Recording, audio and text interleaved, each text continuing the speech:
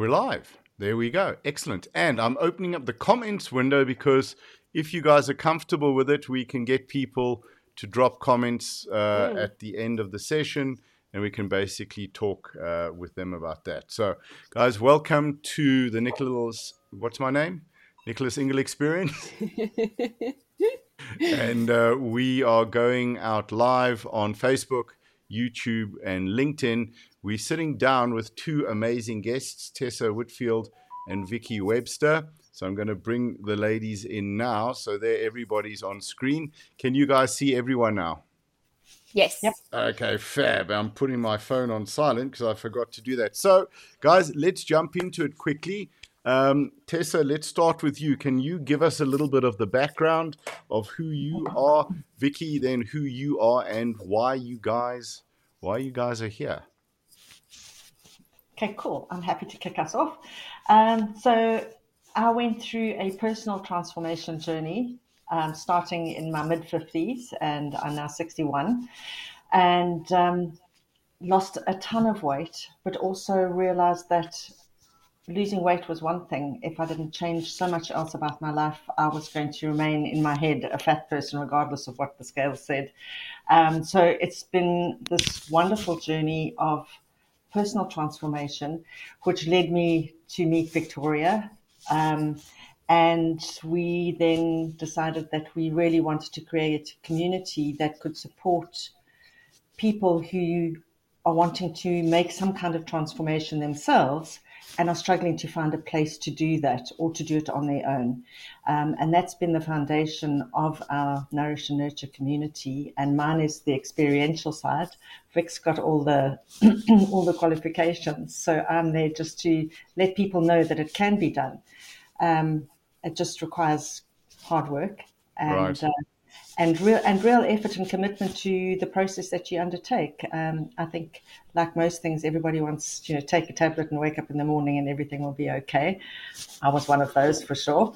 So, and the understanding that it takes real work, I think, is important. And that's really what I want to share with people: is that it can be done, but it requires effort. Cool. That's pretty much me. Yeah. Perfect. All right. Cool. Vicky. Yeah. So I am a clinical psychologist. I worked in addiction for many, many years. Nick, that's how I met you. Yep. And I was always interested in eating psychology. I myself have been on my own journey around weight, my relationship with food, my relationship with my body. And so I decided I was going to move into that area. So I was going to work with people struggling. And that's how I met Tessa.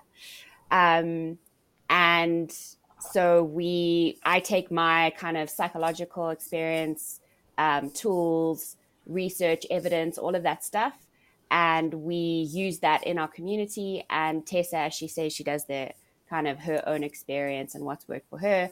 So we've put the two together to create this space where people can come and talk about their relationship with food and improve their relationship with food. Because I just realized also in my own journey, there isn't a lot of help for it. It's quite a lonely place. It's quite a disconnected, isolated place. So we knew that there needed to be some kind of help for people. So who is the community for? So it is for people struggling in their relationship with food. So meaning maybe struggling with binge eating, emotional eating, struggling with your relationship with your body image, weight. People in our community are usually people that have been on a diet, millions of different diets, always preoccupied with eating, definitely using food as a coping mechanism rather than in a healthy way. So that's the gist. I don't know, Tessa, if you want to add on anything there. Yeah, so I think, as Victoria said, most of our community members are people who've lost weight countless times and for whatever reason always pick it up again. And I was definitely one of those people. And I was very close to giving up on myself, quite frankly, and just settling for an overweight life that shrank a little every year. So to be able to facilitate for those people something that they can dig into in their own personal struggle, whatever that may be, and recognize that they're not alone in their struggle. I think that is the big part of the community, that we can create a place where people can share their struggle with others going through, if not the same struggle, then something similar in their own lives. So that would be the people that we would like to see in our community as much as possible. And it doesn't just have to be around emotional eating or binge eating. There are a number of issues that could lead to an unhealthy approach to the way you eat and nourish yourself. What are the primary causes that you find people are binge eating or sort of using food as a crutch, as a drug? For me, it was alcohol. I wasn't able to deal emotionally with what I had gone through in my childhood. But so when I had my first drink, it was wonderful. And also eating is a little bit different to drugs and alcohol, because you can stop drugs and alcohol. You can't stop food. So if we could sort of just answer those two questions. So, okay, I'll start with, it's twofold. So, the one is that definitely food is used in a way like a drug. So there's definitely an emotional component. A lot of people struggling will have experienced traumas in childhood. And we find that we do need to work with that stuff quite a lot. People need a lot of emotional regulation skills and ways to manage their emotions. So there's a big part of it that's really similar to addiction in that way. The other part of it is that we learn to eat certain types of food that are actually not very good for us. Very much like processed food, for example, which actually keeps us hungry, keeps us wanting more. So people can get stuck in binge eating because of the food that they're eating. And maybe we can unpack this more if you want to. But just to say, there's sort of two parts to it. There's the physiological part, and then there's the emotional part. So it can be quite complex working with people in this way. I think that's such an important point, because processed food is designed to keep us eating it. Yeah. They hit the satiation point on sugar, salt, and fat, and that turns off our off switch. When I stopped drinking, I ended up eating on a Friday afternoon as my reward 620 gram slabs of Cadbury chocolate. Now, what freaked me out was realizing the amount of fat I was eating. Not that for me the fat was the issue, but I could only eat a tablespoon of coconut oil, but yet I could eat so much more fat. And in the chocolates, with the sugar and the salt balance, which is what we're hardwired for. Your brain goes default, low glucose, let's survive, let's get into that. And I think there's so much shame around, I have no willpower, I'm weak, why can't I just stop? But when it actually comes down to, this food is designed to prevent you from stopping. It's as addictive physiologically. I mean, I think sugar is one of the most physiologically addictive things out there. Yeah. If we could just chat about that, because it's not about willpower and weakness and weakness of character and being bad. So that is like such a huge foundation of our community, that people understand that they are not broken. They're not defective. It's not about willpower. It's not about weakness. We can actually understand the factors that drive someone to overeat, for example. And like you said, and one of the things we teach is that processed food is designed to get you hooked. And a lot of people don't really understand that. And we're not trying to get people to not eat processed food. We're not about a specific type of diet. We encourage that people understand what they're eating and what it does to their body, and then they can make their own decisions about what they want to eat. Because, of course, we have people coming from being on so many different diets, being told what to eat, what not to eat, what you're allowed, what you're not allowed, which also causes a lot of disordered thinking around food. So we don't encourage a specific type of diet, but we do look at there's a real physiological impact that certain foods have on the body, so that people understand when you're eating something processed, you are going to keep being hungry, and you're going to have cravings that can feel like you can't stop them, you can't manage them. It's so similar to addiction. So that's It one of the things we talk about a lot. Okay. I think just, it's a crazy thing with food where you talk about the physiological side of it. There's the chemical side of the food, but it's also our physiological response to it in terms of guilt and shame, where if you think you're eating something you shouldn't be, your stomach gets into a knot, you limit your ability to absorb the nutrients that are in it. And as you said, you can go on a diet that tells you only to eat meat. You can go on a diet that tells you only to eat vegetables. You can go on a diet that tells you only to drink, tea, a banana, and go for a walk on the beach. There's all of this stuff out there. How do you get people to understand what is, and nurturing and nourishing for them? Tessa, do you want to grab that, or Vicky? Yeah. So for me, I think the biggest driver of change was around, firstly, understanding where the shame component came from, which meant that I had to look at what was going on for me in terms of my connection with other people, because definitely mine was very much around closing people off from my life because I was so ashamed of what was going on with me, and pretending that everything was okay on the outside. So that sort of the disparity between how I presented myself and how I behaved on my own were so vast that it created this like sort of cycle that just kept repeating itself in terms of, I can't regulate this, I can't control it. And as Victoria said, there's something wrong with me, I'm broken. And that sort of consistent thought pattern just led me to a place where I was totally stuck. And for me, working with people, understanding that they, as Victoria said again, not broken, just struggling with real issues that are designed to trap you, and acquiring some skills to unstick yourself, if that's a word, because the learned behaviors that we acquire over a lifetime can trap us in a place that feels like it's impossible for us to get out of.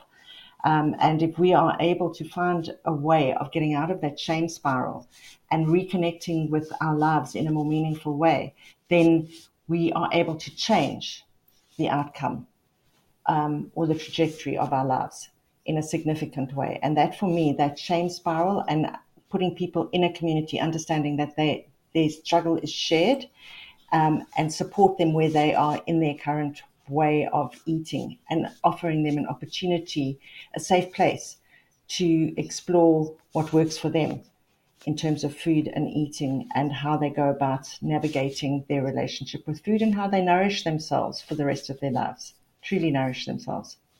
I think that's such a valid point, because it's how we all eat differently, and I think we're all meant to eat differently. There isn't a mold that fits for everybody. It's lifestyle. It's, if you're working nights or up early in the morning, you need to find out what works for you. For me, it's like everyone says, eat breakfast. But I know if I eat breakfast, I'm not feeling that great and energized. But if I don't eat breakfast, my body defaults into sort of starvation mode, and I can go without eating the entire day. I've gone 2-3 days without eating, and it's like, wait, what? And that's not good for my energy levels, because your energy drops and then I start drinking coffee. So, it's about finding what works for us, but also what we may not be ultimately comfortable with, right? But it's what we have to do. So if we chat about the community, how does someone get involved with you guys, and what is the process? What can they expect? So basically, if you were to join, you get added to a WhatsApp group, and that's kind of how we all communicate. If you have you're having a difficult day, you can post it on there. You've got a whole bunch of people that are going to reply. So you're in the WhatsApp group to start. And then we have live sessions most days of the week. So in the WhatsApp group, you're going to receive a link to the Zoom and you can join the different Zoom sessions.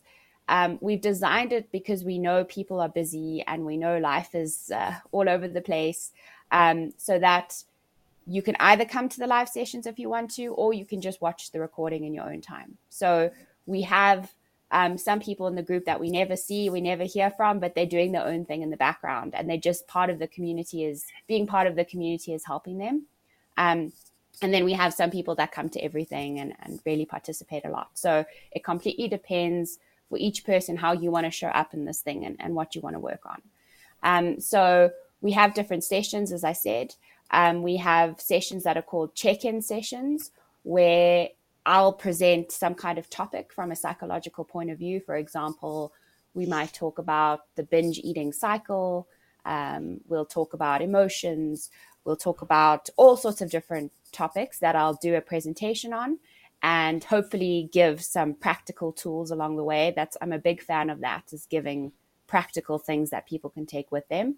And then there's also a space in that group for people to talk about what's going on for them. So there's just like a check-in with each person. What's going on for you? How are you feeling? And as a group, we can chat about that. So that's the check-in sessions that we have. We also have a neuroscience session, because I'm also just understanding how important understanding how our brains work is in terms of eating, because there's so much that we don't understand. And there's so much that affects the way we eat. That's not about willpower, as we said, and all those things.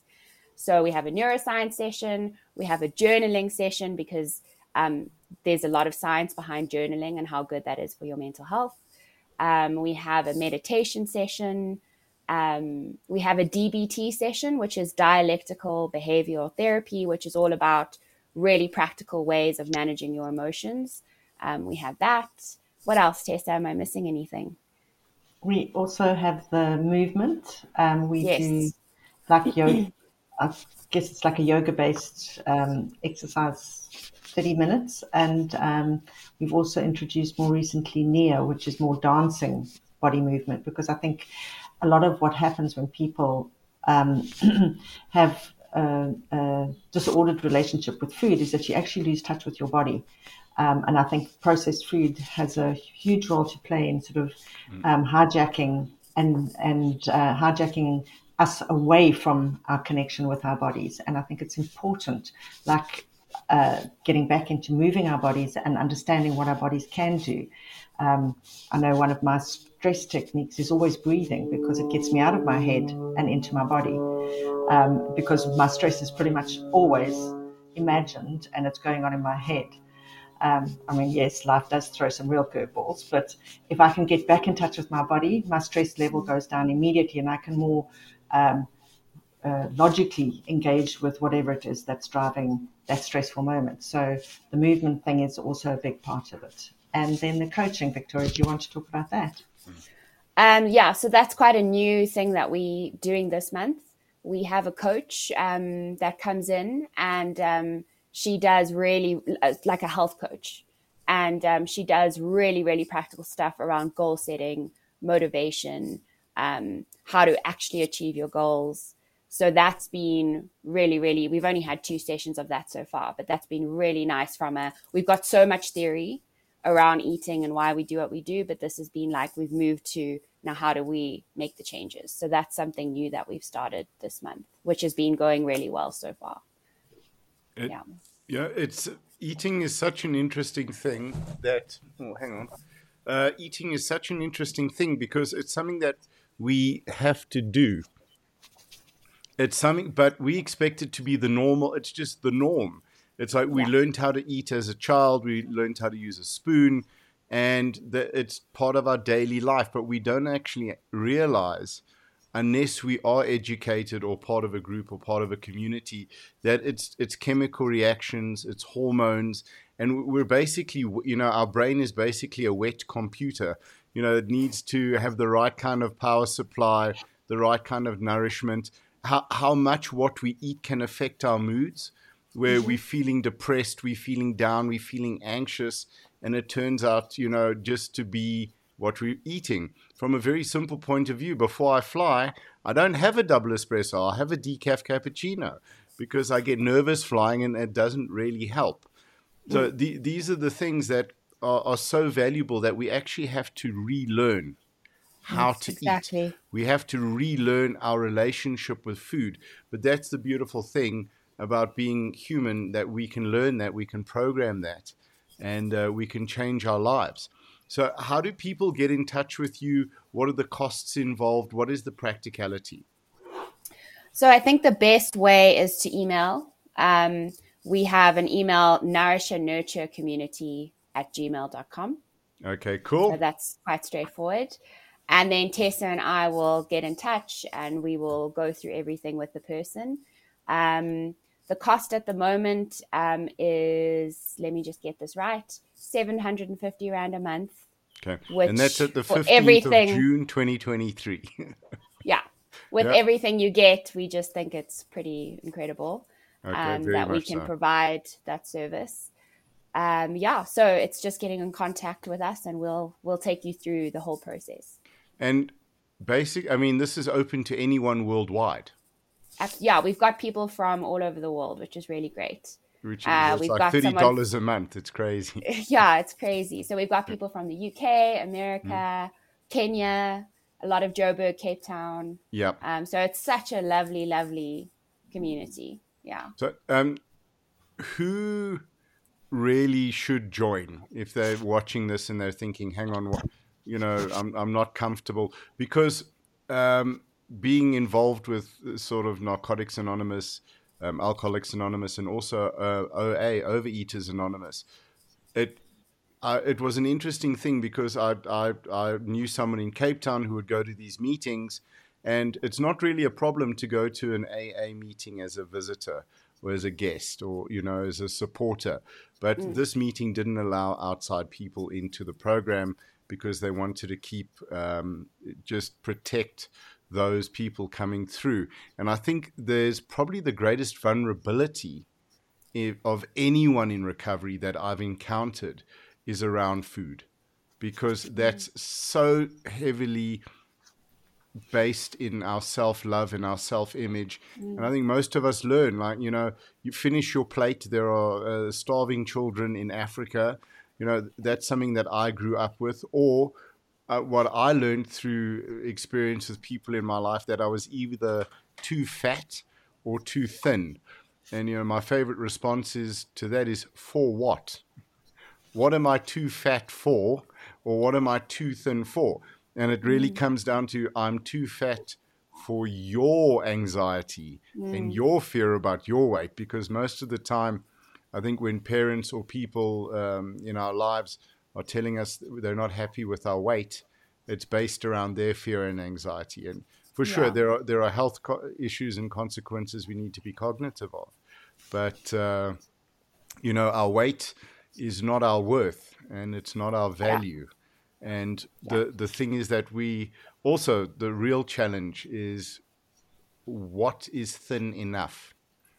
Having a gym, people coming into the gym and saying to me, I want to be thin. Okay, well, what does that mean? They say, no, I want to lose 54 kilos. I said, great, I'll chop off your leg, and you'll be at your goal weight. And then they look at me and then they sort of realize. So, how do you deal with people coming to you and saying, I want to be thinner, I want to be this? Because what are they really telling you? What are they really saying?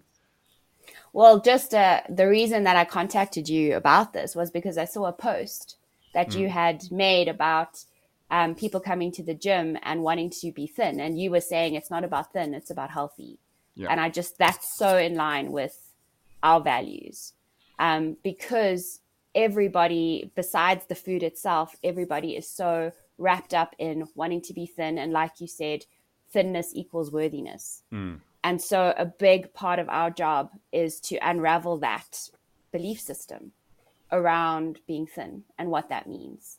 And so that's a lot of the work that we do in the community is around beliefs and how do we challenge those beliefs and reframe things and look at things differently. Because people mostly do come in wanting to lose weight. That's the truth. And we make it very clear that this is not a weight loss program. and we work with those beliefs. And like you said, what does that mean to you? And we kind of pull it apart a little bit and then create new beliefs from there. It's such a, thin is not a tangible thing. That's what I love, the idea where you have the yoga, or you have, if that's tangible, you're struggling to get into downward dog or you something, and then suddenly you achieve it and your instructor goes, yes, that's a real practical thing that you can apply. We'll never, ever be thin enough, which means we'll never be lovable. Yeah. Because we only want to be thin so we can be loved. We only want to be thin so we can be accepted and feel worthy and get the love that we desperately craved or didn't get, as a child. I think that's at the root of so much, looking for approval and looking for acceptance and love. So that's the exercise is a wonderful thing. We always try and teach people in the gym that it's about what your body can do. Don't hate your body. Yeah. Because your weight that you hate and the body you hate, a parent in hospital dying of cancer would give everything for your body and your weight and your size, because the health is a gift. So, absolutely. Guys, it's been absolutely wonderful chatting to you. Is there anything that you would like to add in closing? Tessa, anything? This has been awesome, Nick. I've really enjoyed it. Thanks, Victoria, for including me in the session. And I'd love to say to anybody watching this, if you feel you need a community to support you as you struggle this, because as you said, you can't give up food. You have to learn how to eat in a way that serves your life, your body, your family, your circumstances, everything that makes up your life. And if you feel that this is something for you, we'd love to hear from anybody that your audience reaches. Nick, thank you so much for having us. An absolute pleasure. Thank you. Vicky? Yeah, thank you. Yeah, just a huge thank you to you. And I also want to say that if you're feeling really nervous about this, maybe you think, yes, I do need this, but I don't think I can do that. Just to really jump in and give it a shot. As I mentioned before, you don't have to do anything you don't want to do. You can keep your camera off. You don't need to speak. You can just be there to watch, and that's okay. So anybody who's really nervous, we'll walk you through the process, because I know lots of people struggling, they've got that shame already and that guilt. So it can be really hard to step out and do this, but I would just say, give it a shot and we'll help you through. And the big thing is you're not alone. And you're not the only one going through what you're going through, which I think is a huge, for me with the drink, I thought it's just me. No one's going through what I'm going through. I'm alone. And that feeling of being alone makes us isolate and makes us withdraw. And what got me sober, one of the amazing pillars was the community, was my meetings and my group sessions and being, chewed out for, saying things that weren't really true. But I was saying them to try and feel safe. So it's building a community is an incredible gift that you guys are giving to those members of your community. So I want to say, just wishing you guys strength to strength, and may it just grow that keeps you occupied 24 hours a day. Yes, if only. Thank you. I'm going 12 a.m. to 12 p.m. You're going 12 p.m. to 12 a.m. because you've got sessions all over the world. So thank you, guys. We just get the website address again, please. Your email address again. So it's nourishandnurturecommunity@gmail.com. Okay. Or my website, which is easy, is eatingpsychologist.com. All the information is there. Right. And tell us quickly before we go about the pug. Oh, the pug.